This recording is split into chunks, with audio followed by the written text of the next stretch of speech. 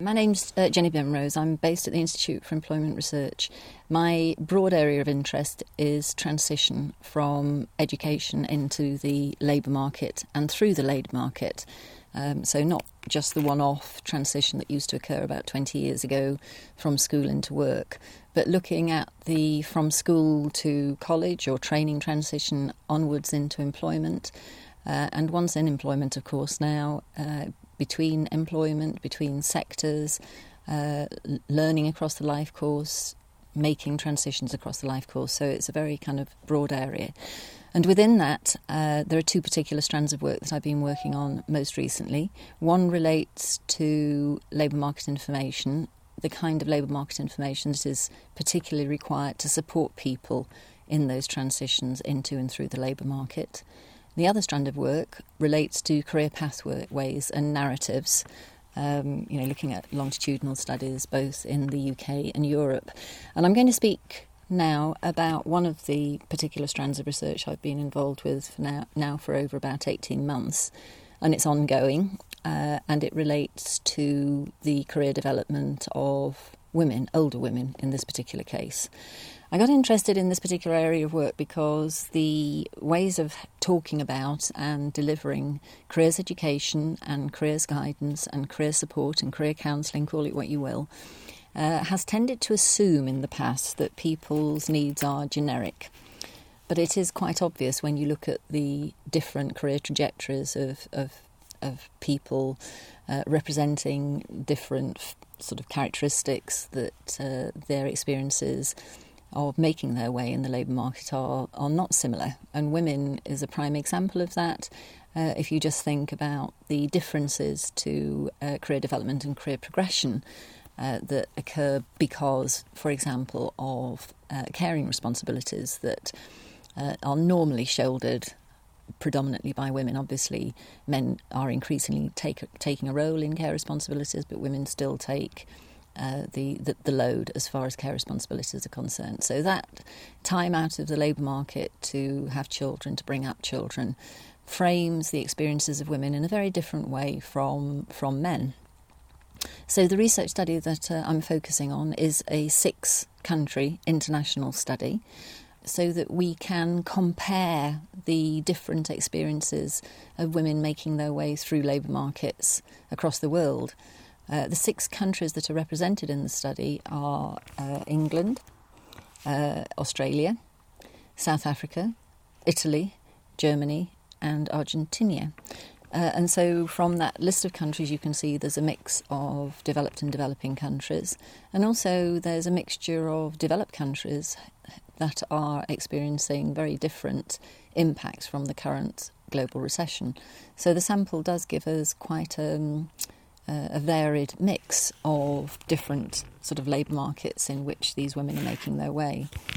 So we're looking at the women's career paths with an eye on the retention of older workers, which has become a policy which is quite a sort of sensitive one in many countries around the world. And as I say, we're also particularly searching for international comparisons. Now, the research that we're undertaking is qualitative in nature, and it's a cross-country case study comparison, which has involved semi-structured interviews of approximately 1 hour duration across the 6 countries already identified. The methodology has been slightly different depending on country context. So, for example, in England, the interviews were undertaken by telephone and digitally recorded. In some of the other countries, like Australia, South Africa, Italy and Germany, the interviews were face-to-face at a time and location suitable for the candidate. So the exact details of the data collection has varied slightly depending on context, but all the interviews were recorded and transcribed. There were 5 particular areas on which we focused in the interviews. We collected data on background information, which included age, income, marital status, employment status, highest qualification, dependents, and we asked the participants to talk about their present, past and future work and learning experiences. We focused particularly on previous work and learning transitions, and got the women in the study to talk about the nature of these transitions, including the learning that they'd undertaken, which had supported and facilitated their movement across different sectors into different jobs and so on and so forth. The research methodology is based on grounded theory, and we've undertaken a two-stage, 9-phase thematic analysis across 3 initial countries, Australia, England and South Africa, of the data. The data analysis has been a very painstaking procedure from which has emerged 9 master code categories with phases of refinement, iteration, sort of amongst the different researchers. So the stage that we're at the moment is to start teasing out the major themes that are emerging from these data across the 3 countries initially, and then we're going to be moving on to analysis of the data from the other 3 countries. And the master codes that have emerged so far include learning across the lifespan, transition and the responses to these transitions. We have a category called intrapersonal influences, one relating to work influences, one financial influences, social influences, a whole set of issues related to relocation, particularly when relocation was undertaken as a result of husband or partner's job movement.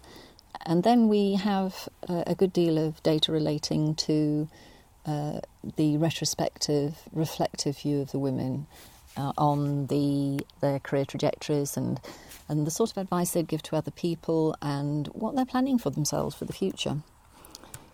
What I'm going to talk about now for a few more minutes are some of the findings from the English women participants, because within those sort of broad themes, one very strong set of influences started emerging from the participants, which I found very sort of interesting, not least because the women themselves were not labelling their experiences in a way that I would have expected them to label them.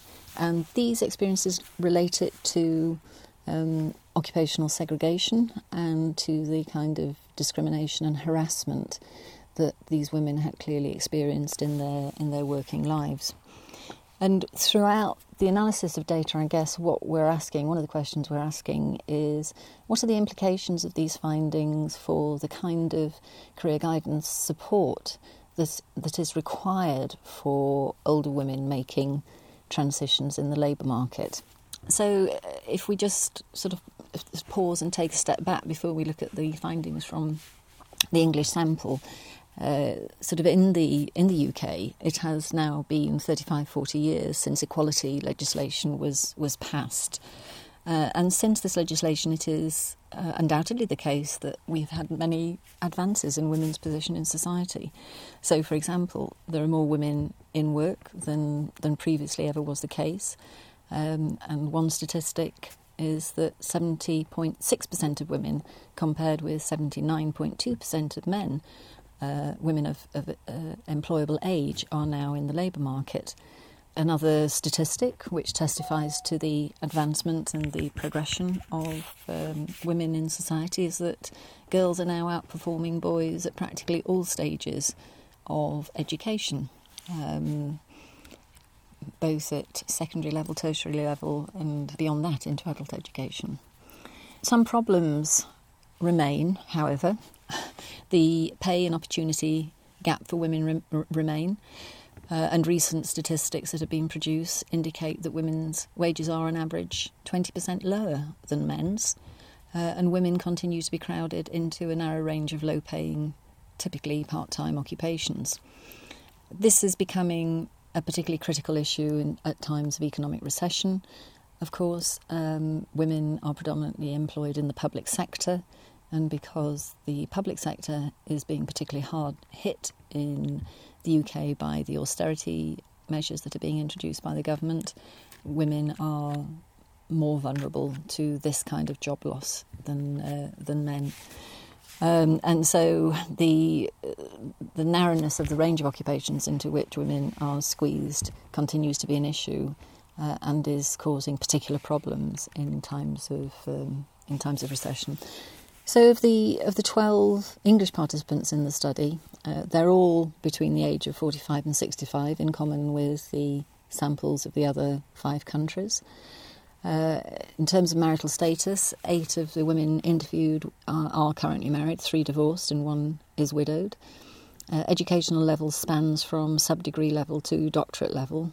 And in terms of employment status, 7 reported themselves in full-time employment, 2 in self-employment.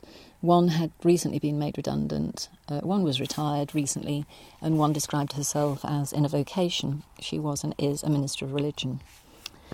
So, as I said, strong themes have emerged around the kind of prejudice and discrimination that these women had experienced, but if they had recognised it, they didn't label it in the interviews, and the same sort of applied to sexual discrimination and harassment, that if you look at the published work in this particular area are heralded as major stressors in the lives of working women, alongside home conflicts, childcare responsibilities and workplace politics.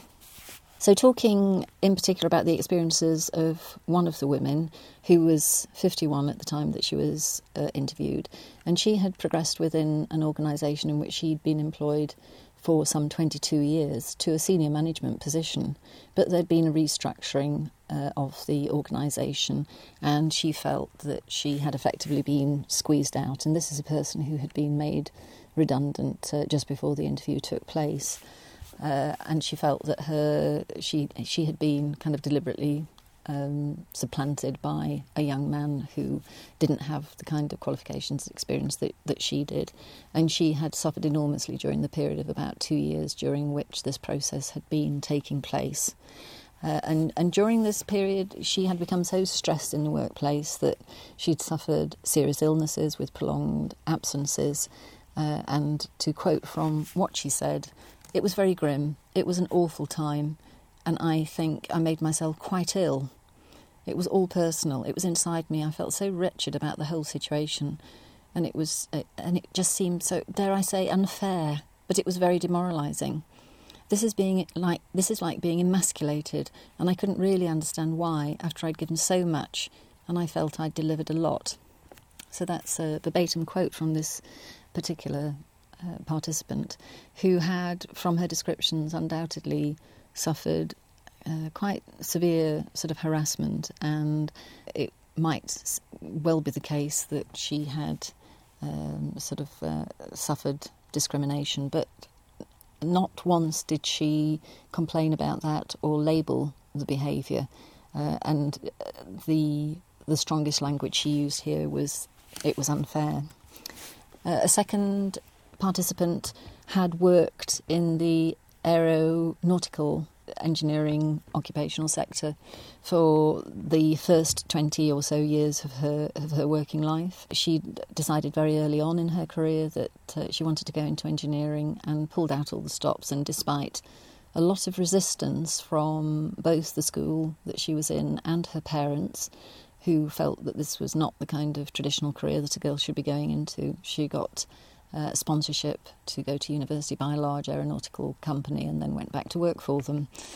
But throughout her career, she felt that she suffered from hitting glass ceilings, and that the culture of the organisation was not conducive to her maximum performance in the job, and so she eventually took voluntary redundancy and has now relocated to the National Health Service, where she's feeling much more comfortable, although extremely vulnerable in employment terms. So, again, to quote verbatim, she talks about, "I was a bit frustrated by what I would say was a bit of a glass ceiling in the organisation, frankly.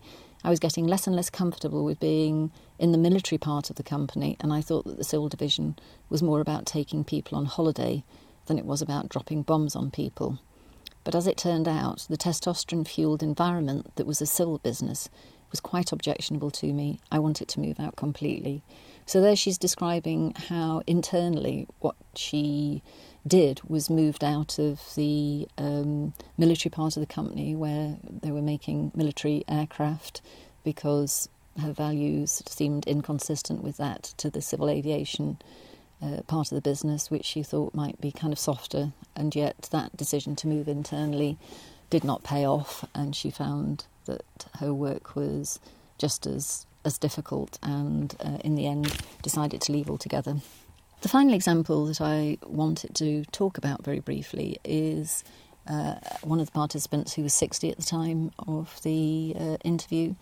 Debbie is interesting because during the interview she explained that she'd had no fewer than 26 jobs during her career development. This, she explained, because her husband, she'd just followed her husband wherever he'd gone. So she'd moved around the country according to his job transitions. She'd had 3 children along the way. She'd had to take time out, go back in, come. So she had a very complex career trajectory. But she honed in on one particular example when her husband had moved to a different part of the country and they had just literally located, and she'd been fortunate enough to find herself a job in an organisation.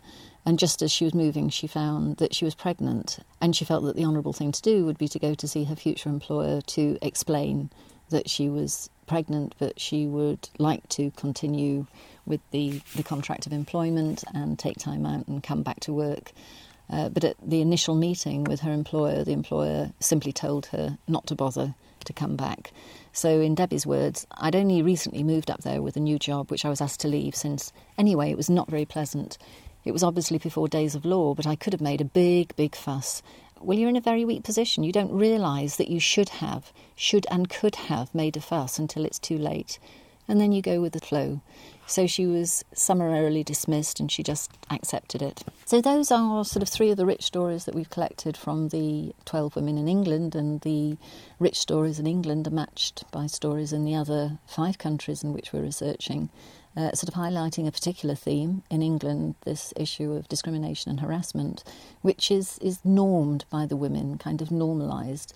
Very typically, one of their reactions was they would describe an incident and then say, well, you just got to get on with it, haven't you? So it wasn't complained about, it wasn't labelled, it wasn't reacted to or responded to in any kind of negative way. They kind of took the hit and somehow managed to develop different strategies for moving on. So that, I think, is the extent of the research that I wanted to talk about. Hopefully the research will result in various publications which will be highlighted on the Warwick website. But it sort of leaves all sorts of issues around the underpinning philosophies that underpin careers guidance that need to be considered both in relation to the cultural context and their implications for practice.